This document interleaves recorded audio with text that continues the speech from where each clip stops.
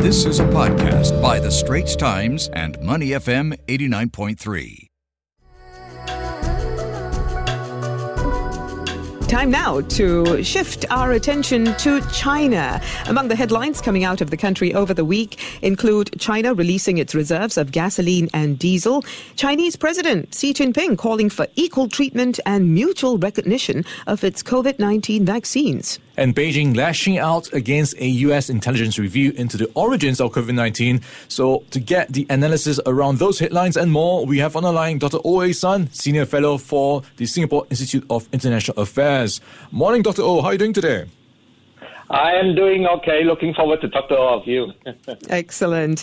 Now, Dr. O, first of all, oil prices fell yesterday after China released reserves of gasoline and diesel in an attempt to boost supply, while investors unwound long positions ahead of an OPEC Plus meeting due on November the 4th. All of this part of China's latest move to combat an energy crunch that's threatening economic growth. Perhaps you could talk to us about whether or not releasing their reserves and increasing market resources and supply shortages to stabilize supply and prices would really help. What is the wisdom and potential efficacy of this move? Well, I think analysts around the world are also trying to guess at what was China's true intention.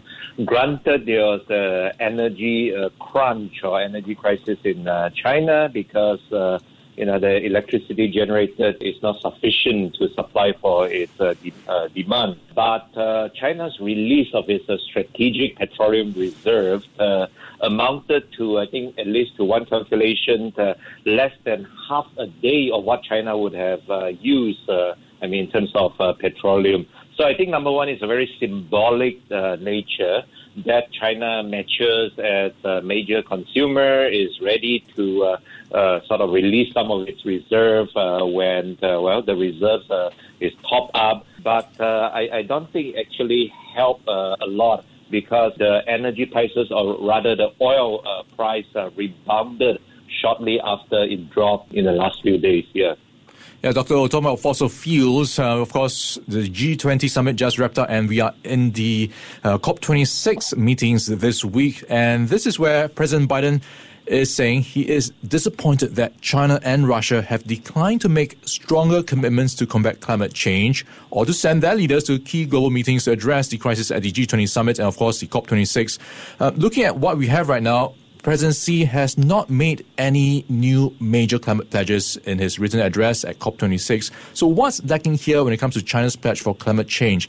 And does Joe Biden have a point when it comes to being disappointed with Russia and China?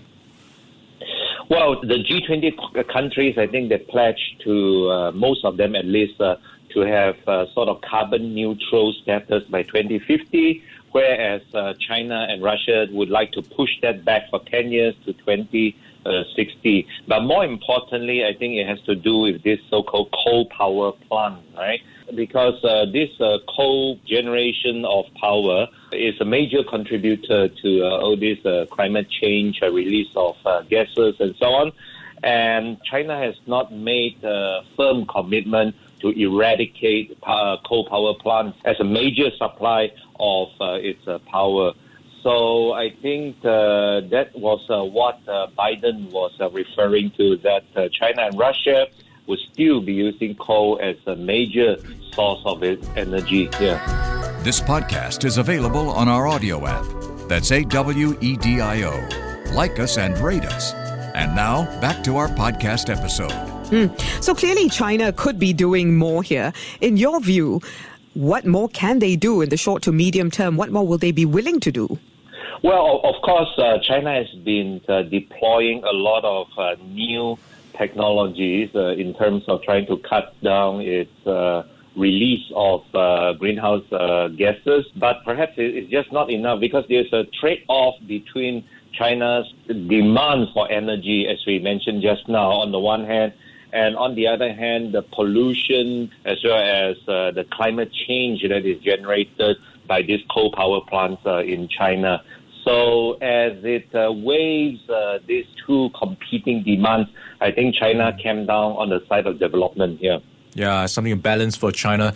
And talking about the US versus China, we have President Xi Jinping calling for equal treatment and mutual recognition of China's COVID-19 vaccines based on WHO's emergency use list. So walk us through what's happening here. Why are they so unhappy, and what's the status of Chinese vaccines on the international front when it comes to being recognized? Well, in terms of WHO, it does or it did list most of China's major vaccines on its so-called emergency use list. But I think the crux of the matter is that many advanced countries, the US and the European Union and so on, they did not quite recognize China's vaccines when it comes to admission of people into the US and European Union and so on. So, well, because a lot of people like to travel to those places, so if they got inoculated with Chinese vaccines, they could not do so. And in China's opinion, that it's some form of discrimination here.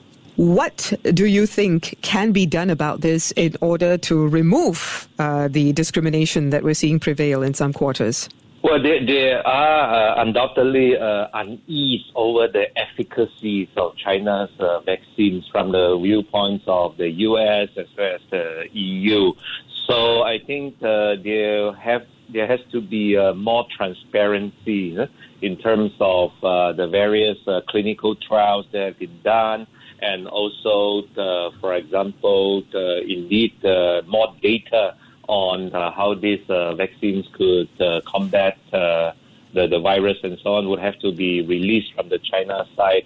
Then I think perhaps there could be some form of accommodations here. Yeah, talking about COVID-19, Dr. Oh, there's this ongoing blame game right now, and Beijing has lashed out against a U.S. intelligence review into the origins of COVID-19, calling it political and false, also urging Washington to stop attacking China. So this is coming days after the U.S. Office of the Director of National Intelligence released a fuller version of its findings from a 90-day review ordered by U.S. President Joe Biden. So it looks like there's this blame game going on.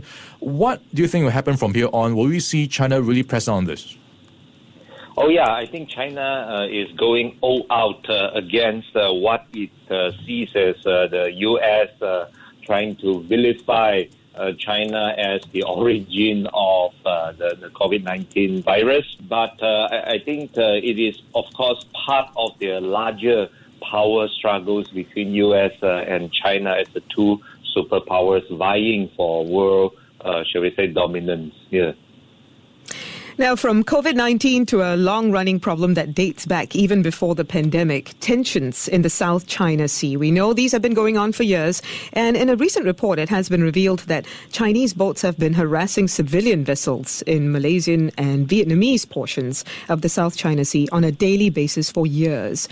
To what extent would you say this is just the beginning of a larger war brewing in the South China Sea? I mean, Beijing does have a lot on its plate right now, so why would they want to escalate things even further when it comes to this matter? But then again, you never know. What do you think? Well, as you mentioned just now, it has been going on for years. Traditionally, these Southeast Asian claimant countries for South China Sea, they would try to keep the matter low-key and perhaps try to settle with China behind the scene and so on. But of course, in recent years, they have become more vocal and more strident, calling out China for going into having incursions into what they claim to be their waters and so on. But I think the major war is unlikely to break out because, as you said, China has its plate full for the moment. But it does need to continue to make all these incursions because under international law, if you do not continue to claim what you think you should be claiming in terms of territories, then you will be seen as having abandoned your claims. So, yeah, it would, I think, continue for quite some time. Yeah, quite a lot to watch for China. We've got oil prices, COVID-19, the blame game, climate change, a lot going on with China. We're chatting with Dr. O.A. San. He's a senior fellow for the Singapore Institute of International Affairs, helping us to break everything down for us. Dr. O, thanks for your time this morning. Thank you very much indeed. The Asian Insider Podcast channel is also available on Apple Podcasts, Spotify, Google Podcasts, and our audio app. That's AWEDIO. Like us and rate us.